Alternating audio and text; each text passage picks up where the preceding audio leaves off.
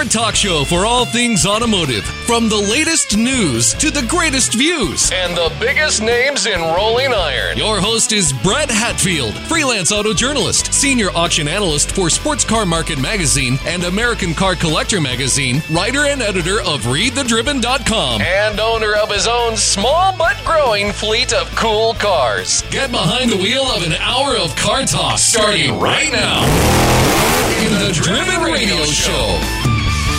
Thank you for listening to Driven Radio, your home for the very best in automotive content and interviews. You can find us online at ReadTheDriven.com, on iTunes, Acast, Stitcher, Google Play, and everywhere you listen to podcasts. We are everywhere. We're like Chicken Man.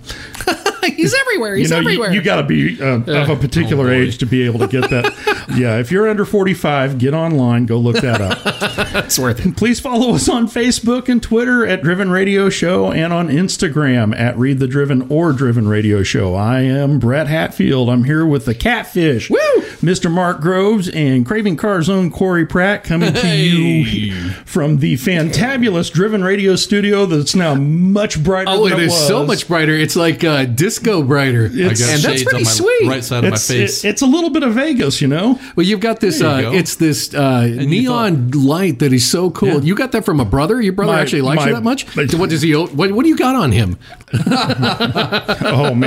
So much. This isn't like the size of a dinner plate. That's This is like the size of the hood of a car. Yeah, almost. it's a Not quite. giant neon sign that my brother hood, gave maybe. me. It's a combination birthday, Christmas, Hanukkah, Father's Day, Arbor Day, You know what? Martin Luther King leap year. Day. You know what I think is crazy? That he was able to walk into a store and actually find someone else with the name of Brett Hatfield. It's surprising. How about that? He It's in must have blue. looked long and hard for that. It's quite bright, so I'm going to neon up the whole studio here. Sweet. We're just Sweet. going to get I'm getting a bunch bit of a tan off Give of us it, some aren't you, good. Corey? Well, it's keeping me a little bit toasty. Yeah, on the I was right going to side say of my face. the back of my neck is warmer than usual.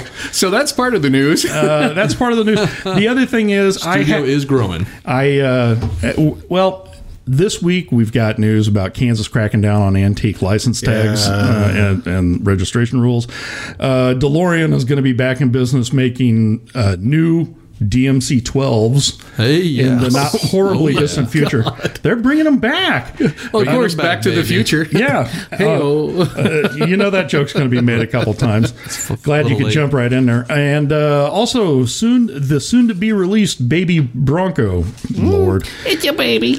And we're going to have John Klinger on. He's the vice president of PR for Hagerty, and he'll be here to talk about Arizona Car Week auction results, winners, losers, and what the numbers are telling us about the collector car market. So, before we dive into the news, I have an apology. Uh-oh. Yeah, mark this on your calendars. It doesn't happen very often. I don't know what's the date. I ain't apologizing for nothing. Let me just make sure I'm still recording. Yeah. Okay, go. Okay. All you Mopar guys that I've been giving grief to for years and years and years, and never really liked Mopar stuff very much, and I got to eat all that. A few weeks ago, right before Christmas, a lady in a Walmart parking lot ran into my old Lincoln Navigator. She managed to run into a giant white Lincoln Navigator that was running with the lights on at night. Said she didn't see it. After she clipped a brontosaur on the other side of the parking lot.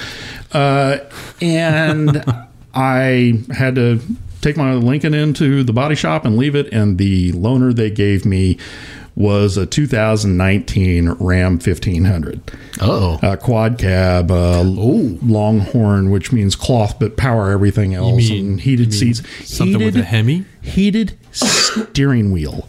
What? Heated God, it'd be like steering wheel. It'd be like, holy dog, freshly cooked hot dog. Heated steering wheel.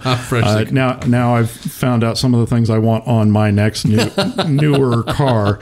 Is it going to have a Ram emblem? I want a heated steering. Well, you know what? I wouldn't say no. Wow. So it was a good ride. It was a good That is huge. It ran great. It had terrific power. It would haul down the highway. It had heated everything. It was very comfortable. It had Apple CarPlay in it and a nice big screen. You could see everything you wanted to do. Maybe we should take one of them on a Cannonball Run. We drove that sucker all the way to Scottsdale and back. We put 3,000 miles on it. and ran waves all the way down there. The stereo is pretty decent in it. Here are the downsides. 1, when you look at a quad cab, you think it's a crew cab because it's got 4 doors on it. It is not. It is a quad cab. It's an extended cab pickup. If you put somebody like me, about 6 foot tall, in the front seat, and then you try to get in the back seat, when you try to get in the back, it's going to rip your kneecaps off. A quad cab is not a crew cab. So one of the few changes I would have made is having a crew cab truck. I would have done that. Yeah. But aside from that, man, this thing was great. It was absolutely awesome. There wasn't a whole lot of downsides there at all. Well, in a couple of weeks, we might be able to hook you up. Who knows? Because we're going to have a special guest from that's right. Victory Chrysler Dodge Jeep Ram, Jeff Briggs. He's going to come on, tell us about a really cool thing they have in their backyard. Well, super cool. And I'm going to have to sit here and tell Jeff how I'm a recent convert. So, well, just practice your suck up. That may save you a few thousand. We love you, Jeff. Cool. Sounds a little like that. Well, good on you. So anyway, all you Mopar guys that I've been telling, you guys are weird for years. You're still weird. Welcome to the jungle, baby. Side, yeah. We'll make you. You're still weirdos, but I see what you see. So I guess that makes me a weirdo too. Yeah. He wants a Hemi. Okay, now that I've apologized and eaten a little bit of crow, now I'm going to get mad. On to the news. Well, at least that was first. News. There's a website called Automobilia Car Show that is reporting that the state of Kansas is going to start cracking down on antique car tags. Now, we know a lot of you who listen to us are not in the continental United States, and those who aren't necessarily in Kansas, but we are a Kansas-based show. And I have vintage cars tagged in the state of Kansas. Right. So I never read the codes for this. I just thought if the car was 35 years old, I could go get an antique tag on it. Nobody's ever given me any grief on anything I've had that had antique tags on it. Well, you could. I did. Until. Well, the statutes have been in place since 2013. Oh, these? Yeah, really? This isn't new. It's the enforcement. Oh. It's the enforcement that's new. Automobilia Car Show is reporting that antique tag enforcement is going to be lots tougher this year, and they're going to start coming after people who try to get antique tags for cars that don't qualify. Now, the qualification, vehicle must be titled in Kansas on an antique title in the name of the applicant. Pretty standard stuff. Yeah. Yep. The vehicle, a car, truck, or motorcycle, must be at least 35 years old or older, not be altered or modified from the original manufacturer's model except for safety components. Ooh. The vehicle must be as close as possible to the original, without any significant alterations to major components, including but not limited to motor, transmission, frame, wheels and tires or body. Oh my God! Wheels and tires. Wheels and tires. Oh, everybody puts different wheels and tires. You ever like whipped ass on bias plies? Yeah. It's not pretty. No. That Corvette's been rolling on bias ply since it was new. I've done a couple panic stops in it. It's a great way to see God. You want to see your maker, go do a quick stop in that car. 4-wheel drums and bias plies that are only 5 inches wide. Gives you some creative ways to pray too. I'm not a religious, Jesus, Mother God. Yeah, I'm not a religious person, but if you want to hear me scream Jesus Christ, put me in that car in a panic stop. Replacement motor, so you can hop out. If you do replacement motors on the car, replacement motors and or major components must be of the same vintage model year. Now, it's down to the year. It's not just like early 50s. If you wanted to replace your flathead in a 51 with a 53, no, that doesn't work. No, then you can't do the antique tags. That's a violation. They say that's even if it's the same kind of like body, because body styles and car models go for more than a year. Yeah, well, and like typically, like with my 61 with the Impala. Yeah. It was born a 283 Powerglide car. It is a 409 4-speed car.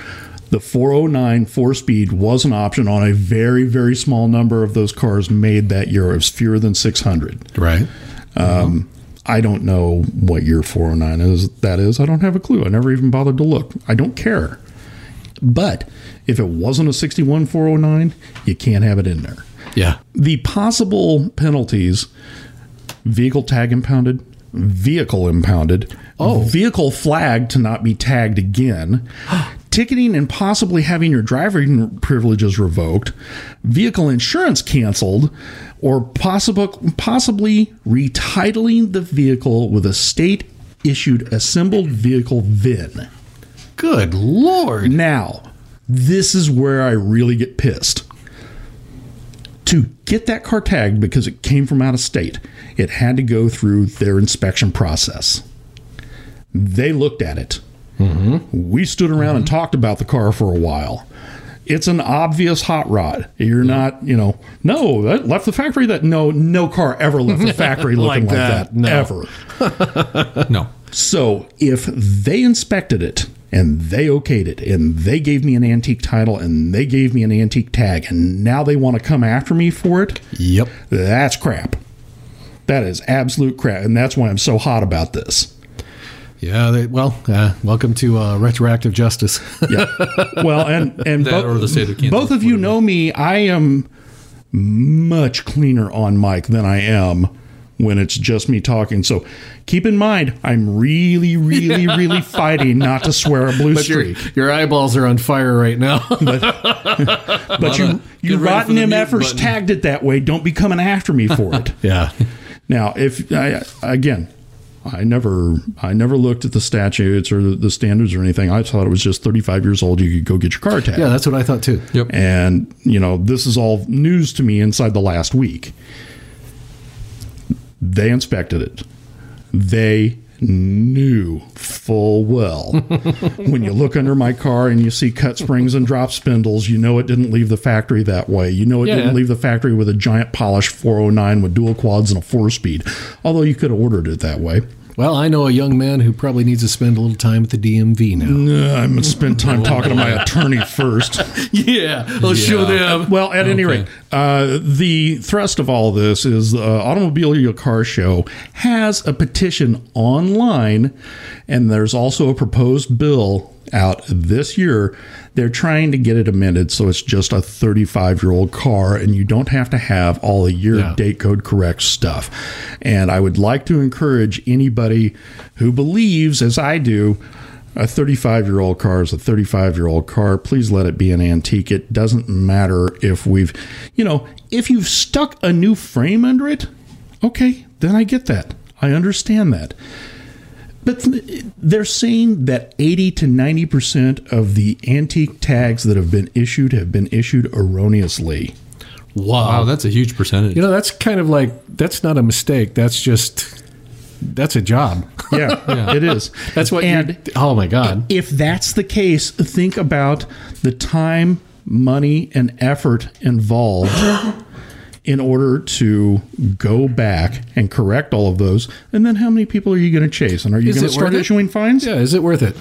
If the state has screwed it up that bad, then grandfather in what's already there and then start being more careful. That's a way to handle it. So, my personal opinion, I could be wrong. Your mileage may vary, but we will have the link online to go to Automobile Car Care or Automobile Car Show and also sign the petition, show support for getting the bill passed. Let's change this because it seems like the state has helped us dig an incredible hole. They gave us the shovel and directed us. Let's get this fixed. They gave you a whole backhoe. They wouldn't even shovel. Okay, but I do. What was the engine you used to have? In mine? Yeah, it was born at 283. So 283 with a Power Glide, and now it's a 409, and the car was white. Yeah. It just worked out. Well, besides the color, years. I mean, okay. So I'm thinking right now it's red now. So from red to white, that's a safety thing. Look at fire trucks. Okay. Yeah. So I think the 409 is. I think that's a safety thing too. I think that's a safety thing. Well, too. I can get out of the way faster. Yeah. See, and you can certainly hear me coming. There you go. I mean, that's definitely a petition. It's all safety upgrades. And I'm keeping ExxonMobil in business. There you go. just like our buddy Chris DeGanchi said, I got to shut off the car so the pumps can catch up.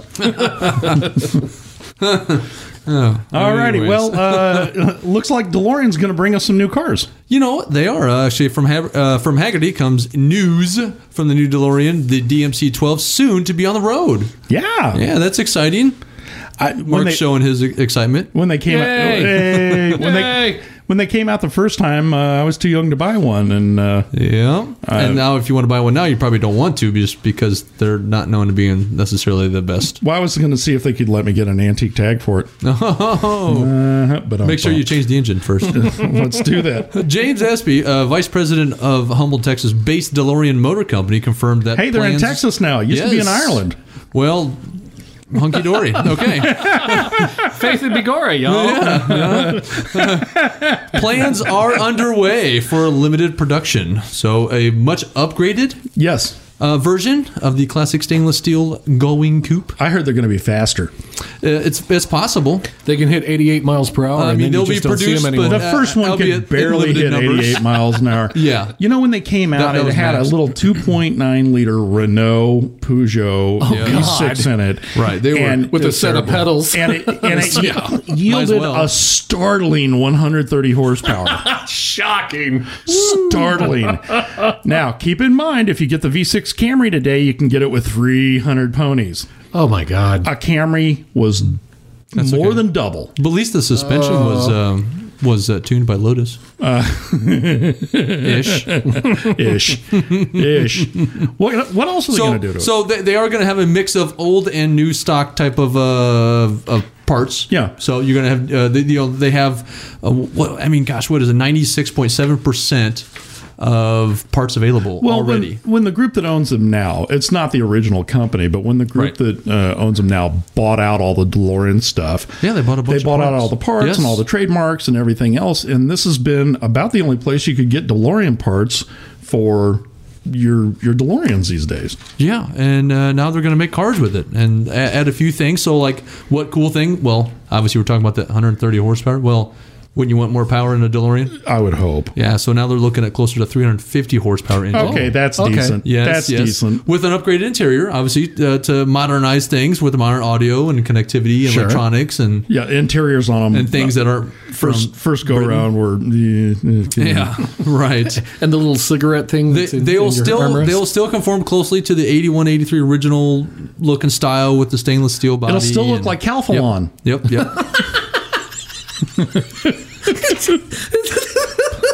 Your wife it doesn't stick. Your wife will approve. Hey, we can fry bacon on the hood. Nice. No Teflon coated on this car. At least not on the outside. Maybe underneath. I don't know. So that way it slips along 350 the horse. 350 horse. Modern headlights and obviously all that good stuff. The safety measures, of course, will be upgraded. Well, the state of Kansas says that's what you got to do. That's right. Well, they're in Texas. Who cares? So the low volume, of course, manufacturer law allows the company to make 325 cars per year. Oh, okay, cool. There you go. When I read the article, when I looked at that, it didn't say anything about pricing yet. So, well, that's okay because they're not taking orders yet, anyways. Don't think not cheap. So, not taking orders yet. It's probably going to be. I didn't figure this was going to be Fiat 500 range. It's cost of a Golf, Volkswagen Golf, non-GTI version. I don't see people cross-shopping those.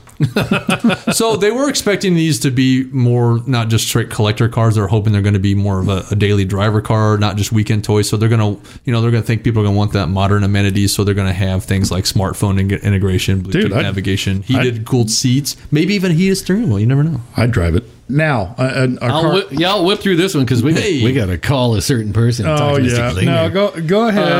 MotorAuthority.com has some spy shots of the new 2021 Ford Baby Bronco. Good Lord. Oh, yeah. The offspring of a Bronco and a Yugo. It's offspring of a Bronco and a shopping cart. I'm sorry, that's really mean. That's anybody, too. If they're not, it's under cute. 45, they may not know. You're going to have pictures on thedriven.com, right? Yeah, I will. Yeah. And it'll be the picture that looks like somebody stuck their Ford Edge in the dryer. Well, on high. The name of it, they're not totally sure of it because Baby Bronco, I don't think is going to work. Broncat? They could call it the Broncolina Ford, BB. It's Adventure, maybe the Maverick, a Ford Maverick. Really? No. Timberline or Bronco Scout. The old Bronco. So now they're going to not only bring out a smaller Bronco, but steal the Scout name too. Well, sure, why not? Yeah, you could do Bronco. If you Scout. can have I think a four-door Mustang, you can have sound this. bad. Actually, that seems the best one. It'll be built on the latest Ford Escape platform. You'll have front-wheel drive likely to be standard. All-wheel drive is an option. In other words, not a real SUV. Then. No, I am too an SUV. Both are now. It's going to be powered initially by a 2.5 liter inline 4 with an electric motor and continuously variable transmission. But if you're into performance, there's a 250 horsepower 2.0 liter turbocharged inline 4. So it's more 4. if it so it's like an ST and a fat body. If it's built on that, what would you say, the Escape platform with 250 horse, it would probably scoot pretty good. Now that is one of the things. My kid has my son has an Escape, and it is a POS that just won't die, and he gets really good mileage, and that thing surprisingly just keeps on going, and I don't understand how. Some of them, the month of cockroach. Some of them only have a 1.5 liter. Oh my God! So, it's a little bitty engine under there, but he makes it work. So, oh man, but they're not an SUV chassis. It's a car chassis. And looking at the pictures of it, that's all it is. Yeah, you look at the spy shots from the track with all the gooey stuff on it, and you're like, oh my God, that's hideous. Now they also, at least on MotorAuthority.com, they've got a picture of renderings of it, and it kind of has a bit of that. What was it? The Jeep Renegade? Was that what you said it was? Yeah, the Renegade. Yeah, it's got a little bit of that going on. Shape. It really would have helped if they had made the color kind of a pink. And would that be all that surprising, because their real target market on this is Jeep. Yeah. The full-size Bronco is targeted at the Wrangler, and this is probably targeted at the other things you wouldn't buy from Jeep. Or maybe closer to the Grand Cherokee or something. So 2021, you can go out and get your baby Bronco, your little Bronco. It's baby. Hey, it's the Ford F1 on that note, came real close to buying another Bronco while I was down in Scottsdale, because I'm dumb. Ooh. But this time it was a big green and white 78 first year full size body, 35-inch tires. Great, oh my God! Great big honking lift, and it comes with this step ladder too. You need a garage just to fit the tires in there. It was a cool car. We got to knock out the bedroom above the garage. So when we get Klinger on, oh my God, yeah. When we get Klinger on, I do want to hear if you bid on that Corvette, because we haven't talked about that yet. So the blue one, yes, that'll be something we want to talk about. By the way, that blue was absolutely so many incredible. Pictures of that. I can imagine. I'm assuming it was on auto. This is what his camera sounded like. But you're not incorrect. That was kind of a heartbreaker for Gary. Yeah, it was really bittersweet. Because he sold it, or because he didn't sell it to you? No, the guy he sold it to is a noted National Corvette Restore Society judge named Roy Siner. He's very, very well known in the Corvette community, and Roy bought it. Oh, wow. And he bought it to a good home. He bought it at what I thought was a really good price for both sides, but it was beautiful. And I did review the car. And I said, I couldn't sit in it very long. Because I would have stayed. Oh, God. I'm not leaving, and as a matter of fact, I've already wet myself. I like being out of debt, and I came really, really close to just walking over to the JJ Best table and, hey, sign my life away, take a kidney. But it went to a great home. Yeah. All righty. Well, hey, let's see if we can grab Mr. Klinger here. John Klinger is going to be with us this week. He is the Vice President of PR for Hagerty, and he's going to be doing a little bit of a wrap-up from Arizona Car Week and all the numbers and what everything's telling us and all of that good stuff. And that is coming up next here on Driven Radio.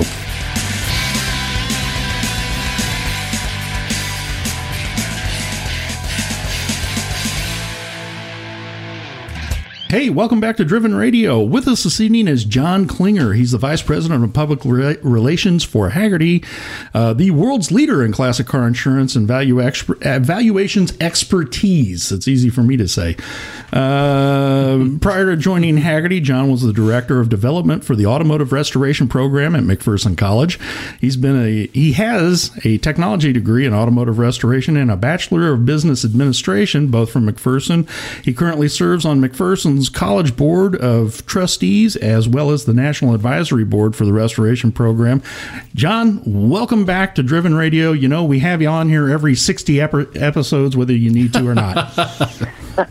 Perfect. Hey, it's great to be back. How are you, Brett? Happy, and I was glad to see you down in Scottsdale. I wish we could have had more time, but everybody's always so busy when we're at these things. You never get much time to sit still. That's right. Yeah, and it was another crazy and quick week. Although we call it a week, and it's actually like 10 days. Well, yeah, so. Barrett starts way early, and I think, what is it, MAG that starts way early also? Yeah, they start even earlier than Barrett. So, yeah, but there's so much going on down there, and there's so many sales, and now with Lake throwing their hat in the ring, there's one more big sale to attend. There's just tons of stuff to do, and nobody ever really gets to sit still all that long. So we get these quick passes while we're at the sale. Hey, how you doing? Nice to see you again. Okay, I got to go back to work. Absolutely, yeah. Well, there was, between all the auction companies, there was 3,300 vehicles offered for sale on those 10 days. And what a lot of people forget or might not even be aware of, just the week prior in Kissimmee, Florida, there was the Mecum auction, which is in and itself has nearly as many vehicles as what was offered out in all of Arizona. So yeah, so this is 6,000 collector vehicles attempting to find new homes in the first month of the year, of January. Yeah, exactly. That's a lot. That's a ton of stuff. So Monterey Car Week back in August, as everyone will recall, had a massive downturn in sales numbers from the year before. And that's not really what we saw at Scottsdale last week, and thank God for it. What are the final numbers for all the auctions combined, and how did they compare to the year before? How were they compared to 2019? So the final number, and actually, I'm sorry, I misspoke when I said 3,300 vehicles. It actually was 3,800 vehicles offered, up from 3,300 in 2019. So 500 more vehicles. Yep. At Scottsdale alone. All in, it was $244 million. So it really wasn't much of a change from last year. Last year's was $251 million, and it actually was about 5% better than what Hagerty's prediction was leading into the week. Oh, well, that's a good thing. We see that as a good thing. So the big difference is, so keep in mind, there was 500 more vehicles sold this year. About 400 more sold, 500 more offered. The biggest difference is what's happened at the top of the market. If you look at 2019 for the Arizona auctions, the top seller was a 63 Ferrari short wheelbase for $7.5 million, whereas this year's top number was also a Ferrari 1995 F50 Coupe for $3.2 million. So if you add up the top 10 from 2019, that was a total of $36 million. The top 10 from 2020 is $22 million. So that right there tells you the difference at the very top. So the top of the market isn't as strong as it was. Exactly. And we started reporting on that back during the Amelia Island auctions last year, so March of 2019. And you really, really saw that happen in Monterey. We call it a miss. And when you talk about a miss, it really was a miss from our own projections. But what happened in Monterey, there were several big vehicles with that early Porsche being kind of the most memorable one that did not sell. They failed to sell. And, that car right there was going to be a $20+ million vehicle. So it doesn't take very many vehicles in that $10, $15, $20 million range to not sell, that all of a sudden the total sales really make a big difference. So I think the auction companies, we have to remember, they're all very good at what they do. They are for-profit businesses that they are successful when they bring the right cars to the right sale and match them up with the right buyers.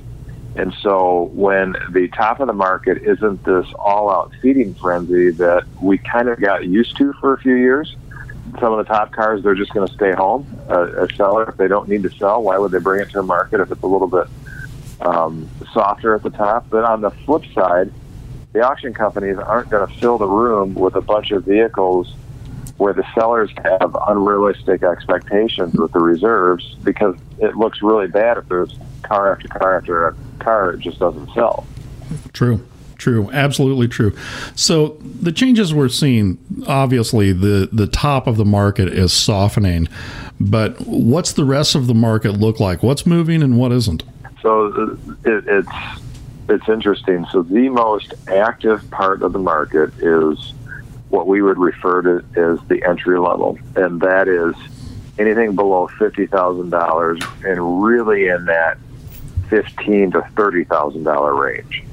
And from our standpoint, that's a great thing because these are first timers coming into the collector car market. These are people, end users buying the vehicles to use them. It's not a whole lot of speculative buying. Obviously, people a lot of times will use the hopes of future gain in value as their justification of buying it. But in a market like this, when it's more of a buyer's market, it tends to be the end user is the one buying it. You have far fewer speculators. Dealers aren't able to buy vehicles as readily as they see as being able to turn for a quick flip. So yeah, it's right now it's a lot of first timers and a lot of end users, and that speaks great to the overall health of the market. Did you see anything going a little more strongly in that price range? Because you're talking my language. Yeah, you as a bottom feeder. You said 15 to 30, and Mark woke up. I went ding. Hello. Are there specific models or even specific makes that are going more strongly than others? Well, broadly speaking, and this is not a new trend, but it continues so far, is pickups and SUVs. No kidding. Yeah, there's a few factors behind that. First of all, younger Gen Xers and older millennials, they're becoming increasingly more active in the market, and in many cases, they're first-timers. And here in America, or North America, really, we are dominated by a pickup and SUV society. So not that in itself lends someone to wanting an older SUV, but I have to believe that has some sort of an impact. Plus, they are relatively affordable compared to a lot of other collector vehicles, your more traditional muscle cars and European sports cars. So it's an easier entry point. And then the third thing is, for someone who wants to have some level of hands-on engagement with the vehicle, early SUVs and vintage pickups, they are very, very easy to work on. In almost every case, parts are readily available. Take a first-generation Bronco, for example. It's kind of the poster child of the iconic SUV, and actually Ford is claiming that they coined the term SUV with the Bronco. Yes, they are going up in value. Yes, they are far more expensive to buy than they were even 5 years ago. But even at that $40,000, $50,000 range for a really nice one, it's still affordable compared to a lot of others, and there's an awful lot that can be purchased for even less. Now, I realize there are some examples that have sold for well over six figures, and that is fine, but that isn't representing the majority of the sales. Those are more like Icon and Gateway and stuff like that. Yeah, exactly. And there was, there's plenty of examples of vehicles that sold for bargains, and I'll use that in air quotes, but sold for less than what the current market is out in Scottsdale, Arizona. It seems like we're still seeing a little bit of a market correction, and I'm wondering if part of that is when everything got really hot after the recession, and we started seeing the run-up, it seemed like there were more investors and even funds, classic car funds, that started popping up that we'd never seen before. And that seems to have cooled a little bit, at least to me it does. Is that... I don't hear much about these classic car funds anymore. Not that they don't exist, but they certainly aren't the big talk. And I personally was never a big fan of the idea of someone amassing a large amount of vehicles purely through the forms of investment and the promise of a future return on your dollar. Because, well, as you know, Brett, you've owned multiple cars, and many of your listeners own multiple vehicles. It takes time and effort and money to maintain these vehicles. Oh, yeah, it does. And all of a sudden you fill a warehouse up with 20 vehicles that you're speculating on their future value. Well, you can't just let them sit there without touching them or outrunning them, because their condition is going to deteriorate. Plus, you have to pay to store them in optimal storage conditions. But then on the flip side, you also don't want to necessarily use them the way that model suggests that you also don't use them either. You kind of keep them in bubble wrap. So there's just a flaw in that mindset to begin with. But back to your point, yes, when coming out of the recession, the car market, like most other markets, took a pause and had a momentary correction during the recession, but it weathered much better than a lot of other markets. Yeah, it did. Collectible markets and obviously the more traditional forms of investment. And when it started to recover, it was almost eye-watering. It took us by surprise, and we followed this market daily. And it was just like there was this 2 or 3 years of pent-up demand of people who probably could have purchased those cars during the worst of the recession, but they just kind of sat on their money wisely. And it was just this tear. And it was the top of the market that came out first. And then a few years later, the middle of the market came up. And then a few years after that, the entry level of the market came up. And that's what we're still seeing right now. And I think you're starting to see a cooling trend in the very top of the market and even a little bit in the middle part of the market. What it looks like, at least for me, from my perspective, is that the market's reverting to one that is more enthusiast-driven rather than investor-driven. And I think that's a good thing. I really prefer it that way. Yeah, it is a good thing. And we kind of have this joke, and I don't know where it came from, but I've heard, it's not just within our walls, I've heard other people say it. As soon as dentists start buying a certain car, it's time to get out. Ouch. Yeah. Now, I don't know. Maybe someone can educate us on that. Are dentists, typically known as bad investors or just late to the party? But yeah, it was always when 9/11 just for a while didn't have a ceiling. Fortunately, they found them. For several years, 9/11 didn't have a ceiling, and they're like, well, as soon as you start seeing your dentist buying a vintage 911, time to I know more than one dentist who's a car guy. In fact, I dated a girl years ago whose dad drove a Ferrari when I was dating her. Of course. And he was a dentist. So, yeah, I get that. You guys, I think Hagerty really picked one right on this, and we're going to get to your bull market list here before too long. But you all noted that early first-generation Vipers were going to get hot, and they did. And I was wondering if you could talk about the one really remarkable one that sold, but this looked like there were several early Vipers that sold for good money down there. Well, there were several, and yes, let's recognize that the ones that were owned by Lee Iacocca and then 001. Yeah, serial number one. Yeah, and that's the one that exceeded 200,000 for some very obvious reasons. And so that is, I'm going to put that in the file of a single sale doesn't make a market. No, it doesn't. But it was kind of fun to see an early Viper go for $285,000. Exactly, but to your point, there were a lot of early Vipers that sold very well, and I'll give you, and from our bull market list, we had predicted that this was going to happen, and to back up what our bull market list is, this is the third year of doing it, and we take a look at a combination of factors.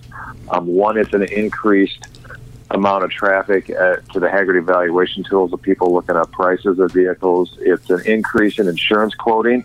But it's not just that. We also look at the age brackets of who are, seeking quotes for certain vehicles. And then it's also a combination of what private dealers are saying and just general web traffic on articles and stuff like that. And so the 1996 to 2002 Viper, or the GTS, that was one that was featured on the 2020 bull market list. And here's an example of one that sold. This was at RM Sotheby's. There was an 02 ACR final edition. Now, it was a very low mile, kind of a bubble wrap, but that sold for $114,000. But it was also an ACR, and that helps a lot, too. ACR, but the auction estimate was between 60 to 80, and you know that the estimates are never on the low side. No. So this one, here's an example that blew the estimates out of the water. It was well above price guide values and what other value guides say. And it just really kind of speaks to that trend. Just for the uninitiated and those who haven't taken the time to look it up, can you run through some of what is on your bull market list? Yes, for this year on the bull market list, Porsche 914, and there was one that sold for nearly $1 million. $990,000 for a 914.6. I couldn't believe it. Crazy. Now, what was the history with this one? Well, you got to preface it. First of all, it has race heritage. It has good provenance. It was a winning car. It was a stunning restoration. But still, even with all of that, but still, if it was $500,000, we'd be saying, but still, no kidding. And it was no kidding. And it was nearly $1 million. It was remarkable. It was a unicorn for a 914. Wasn't that the poor man's Porsche? Yeah. Well, you're not so poor now. That's not much not now. that one. Well, and for a long time, you could buy driving examples that weren't completely rusted away for less than $5,000. Yeah, you could. People couldn't hardly, and people, you couldn't even come close to justifying the expense, at least from a business case, justifying the expense of restoring one. Well, now they're getting to the values. They're continuing to rise, and we predict that they're going to continue to keep going. That you're going to start to see more and more of them come out of long-term storage because people can now justify the cost it would take to bring them back to being roadworthy. So that was, and for an example, they've seen a 30% increase in value from 2018 to 2019. Yeah. They are starting to go up. This is where we're going to say we should have purchased every 914 we could have 5 years ago. It's the original Boxster. Dang it. Exactly. International Scouts. So let's talk about the vintage SUV craze. The Bronco has been the poster child for a long time. The Toyota Land Cruiser was really kind of the one that started this all off. Close to a decade ago, you were starting to see them sell higher at auction. The International Scout has kind of been under the radar, but this is starting to be the case of a rising tide floats all ships. Oh, yeah. The International Scout is starting to see its day, and as people get priced out of the range that a Bronco is and a Land Cruiser, the International Scout is an excellent alternative. Plus, you don't see as many of them around. No, you really don't. That four-door Geo Tracker? Yeah. There you go. Integra Type R's. Integra. Buy one for $600 and just sit on it, baby. Integra Type R's went nuts this year. Yep, they sure did. And they were on our full market list. BMW M Roadsters. Those we're going to start to see those ticking up in value. Honda CRX SIs. If you can find one. Yeah, really. Yeah, well, exactly. That tends to be the case. Many of them have been used up, rusted away. A lot of them saw second and third lives in the enthusiast market at the very affordable level, so they were even further run into the ground. So, yes, to your point, if you can find one in good shape. I bought one of those brand... Cherokee. Oh, okay. Mr. Brett, who sold one this last year. No, wait a second. Sold too soon. No, I did not. You never saw the turd box that thing was. It was reprehensibly bad. Looked like it had been hand painted with rhino lining on the outside. Oh, it wasn't even rhino lining. It was thick barn paint. I looked at it when you posted it for sale, and the first thing I thought is that thing would sell for a lot more money up here in northern Michigan. It probably would have. I should have shipped it to you. And people love them up here because most of them have recycled themselves back into the earth. The funny thing about that is as big a turd as it was, it didn't have any rust on it. It was rust-free. But you sold too soon, Brett. Every other part of that thing was just, oh, God. Thank you, Sherwin-Williams. It was, it was god-awful. The car I keep waiting for you to bring up, 04 to 06 Pontiac GTOs. Yeah, that's not on there yet. Oh, well, no, but Dave Kinney did mention it. Dream Killer. Yes, they did. No, those are starting to see a little bit of a day. Hang on to that for a few more years, Mr. Brett. I've got a perfect one, red over red, sitting in my garage. It's beautiful. I know. Don't you sell it anytime soon. we're going to hang on to it. But what's cool is how accurate your bull market list has been for the last few years, and you've really, really nailed a lot of things dead on. And the Vipers were a really good representation of that in Scottsdale. Speaking of Scottsdale again, the one thing to point out, our 2019 bull market list, we're very honest with ourselves and very transparent with the public. Of the 10 that we chose for the 2019 list, we were right on 7 of them. So we got a 70% score. That's pretty good. 3 of them, yes. And so, but we're not perfect. Anytime you make predictions, you're not always right. So we had predicted the Pontiac G8 GXPs were going to go up. They just remained absolutely flat, 0% change.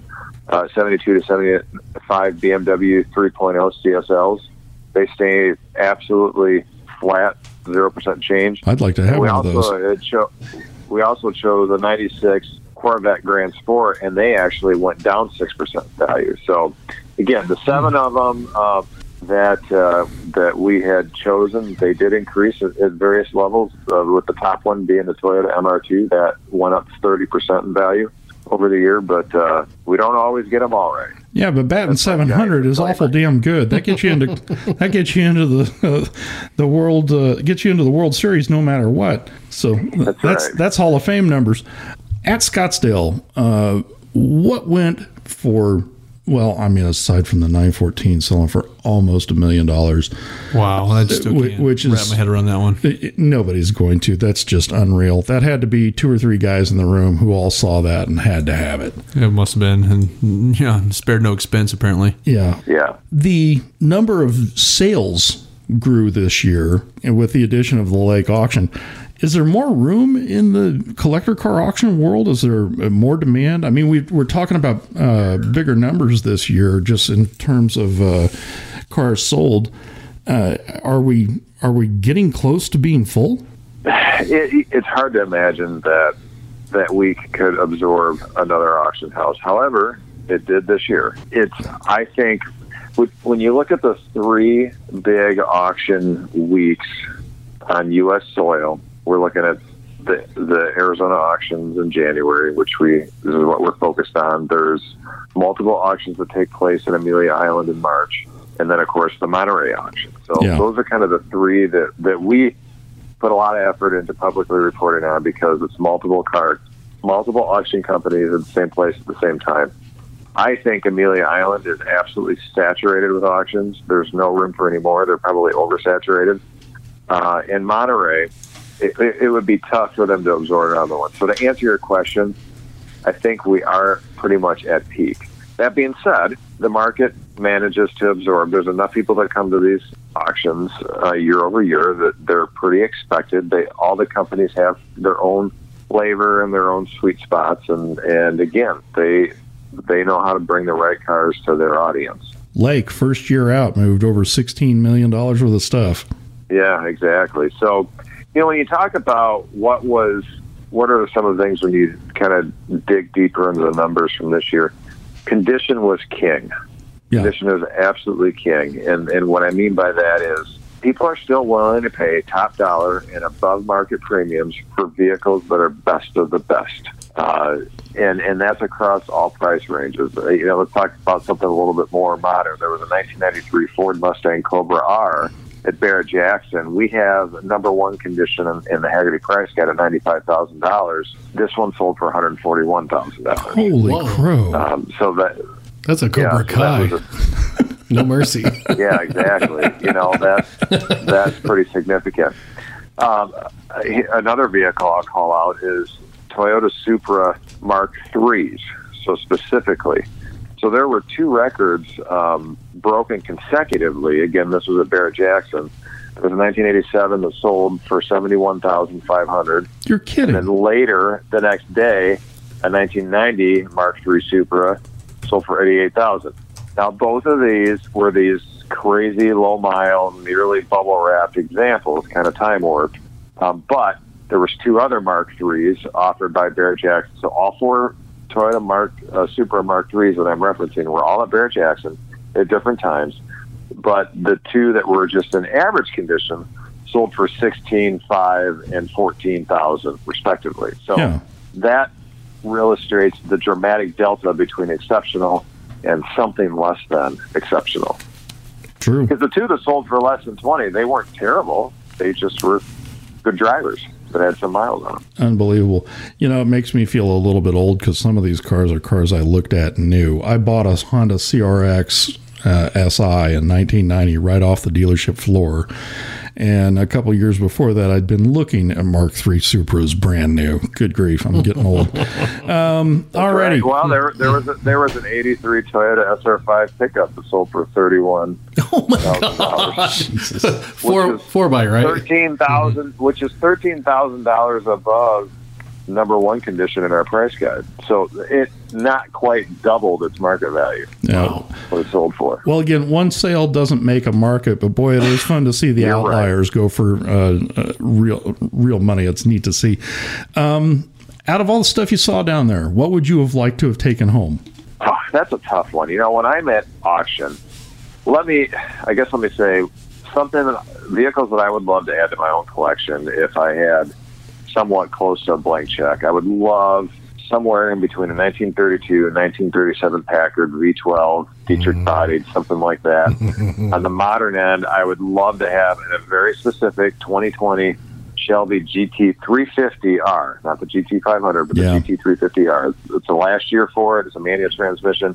It's got that really unique flat plane crank V8 engine, and I would love to have that as far as a modern toy. When I walk around the auctions, like for example at Bonham's, there was a Bentley coupe, early 2000s, towards the end before they came out with the Continental GT. I can't remember exactly what year, but low miles, clearly well cared for. It's the last vehicle that and I'm sorry, it was a sedan, not a coupe. But I stop and look at that, it's like, God, that'd be a fun car to drive for a summer. And just hope that I don't have to do any of the maintenance. Yeah. One of the ones that caught Rhonda and I was over at Lake, and we were walking around. It was one of the very last cars I looked at. It was I think it was a late 90s. I think it may have been a 99 Bentley Azure in that dark midnight blue with a magnolia leather and a dark blue convertible top. And I looked at that and I just thought, best summer top-down cruiser ever, just so long as I never have to do any of the maintenance on it. Absolutely. That's right. And it was pretty. Right. And they are pretty. And, you know, they actually aren't as bad as the maintenance is, but they risk, they're in the current price range of, you know, that depending on condition, high 20s, low 30s, as far as a median range. There's an awful lot of buyers out there that can afford the purchase price, but they are not aware of what it takes to properly maintain a vehicle like that. And it's just simply more expensive. It's not always astronomical, but it just takes a bigger maintenance appetite. And so unfortunately, some of those cars then fall into significant disrepair because they don't get the proper maintenance that they had up to this point. That's kind of the risk when vehicles like that get into that more affordable range. This is exactly what I've been saying about that Mercedes I've had for years. On its best day, it might be worth $10,000, but the maintenance on it still reflects the original $140,000 window sticker. And you're paying for maintenance on what was a $140,000 car, and they're still charging you like it's a $140,000 car. That's right. So that's right. Yeah, and that's why I make the joke about Mercedes engineers coming up with the concept of Schadenfreude. Alrighty, here's the question I didn't get to ask you last time we had you on the show, and it's always my favorite question of anybody. What's the dumbest thing you've ever done in a car? Oh, gosh. Well, I Allegedly. can't remember that person's name. No. Actually, this goes back to our McPherson days, Brett. Okay, I know what person it is now. Yeah, there you go.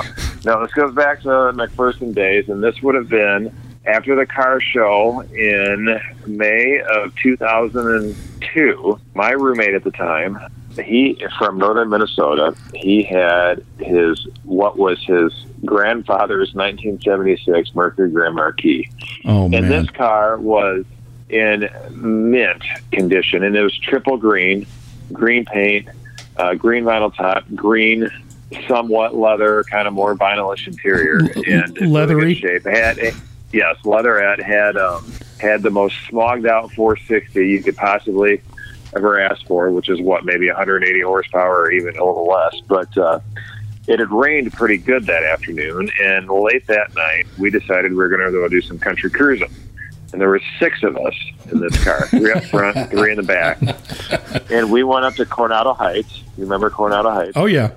North of town. And on our way back, we decided we were going to take the back roads. Oh, no. Which in rural Kansas, that means not paved roads. Not even close. And exactly. And so the difference between the not paved roads are, do they have some type of a stone or bedrock, or is it truly just graded mud? Yep.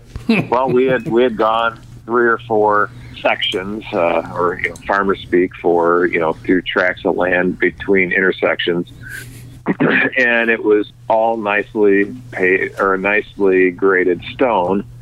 And then all of a sudden, we flew across an unmarked intersection, and on the other side, it had gone from nicely compacted stone to just dirt. Well, it had rained. Oh, we had that thing so stuck and so buried down to the axle. And this was in the early 2000s. Cell phones were not widely used. No. In fact, I had a cell phone in those days, but it literally stayed in the desk in my dorm room because there was no coverage. Charge it up for when I was doing a long road trip or driving back to my hometown in Illinois. So it took 5 of us pushing that thing close to 2 hours to get it probably not 100 yards. Oh, no. To get it back out. So dumbest thing I ever did in a car was 6 college kids in a 70s American land yacht trying to think that it could go through a muddy dirt road. Hey, John, thanks for being with us, man. I really appreciate it. We've been speaking with John Klinger. He is the Vice President of Public Relations for Hagerty, yet he didn't want anybody to know it after that story. All of Hagerty's website and social media information, along with John's social media information, will be found on readthedriven.com. Thanks so much for spending time with Driven Radio. We love what we do. We wouldn't be able to do it without our audience and all of your support. You can find us online at readthedriven.com. Follow us on Facebook at /drivenradioshow.com, on Twitter at Driven Radio Show, and everywhere fine podcasts are heard. I am Brett Hatfield for Catfish Groves and Corey Pratt, Mr. Pratt of Craving Cars. Thanks for listening, and we'll see you here next time on Driven Radio.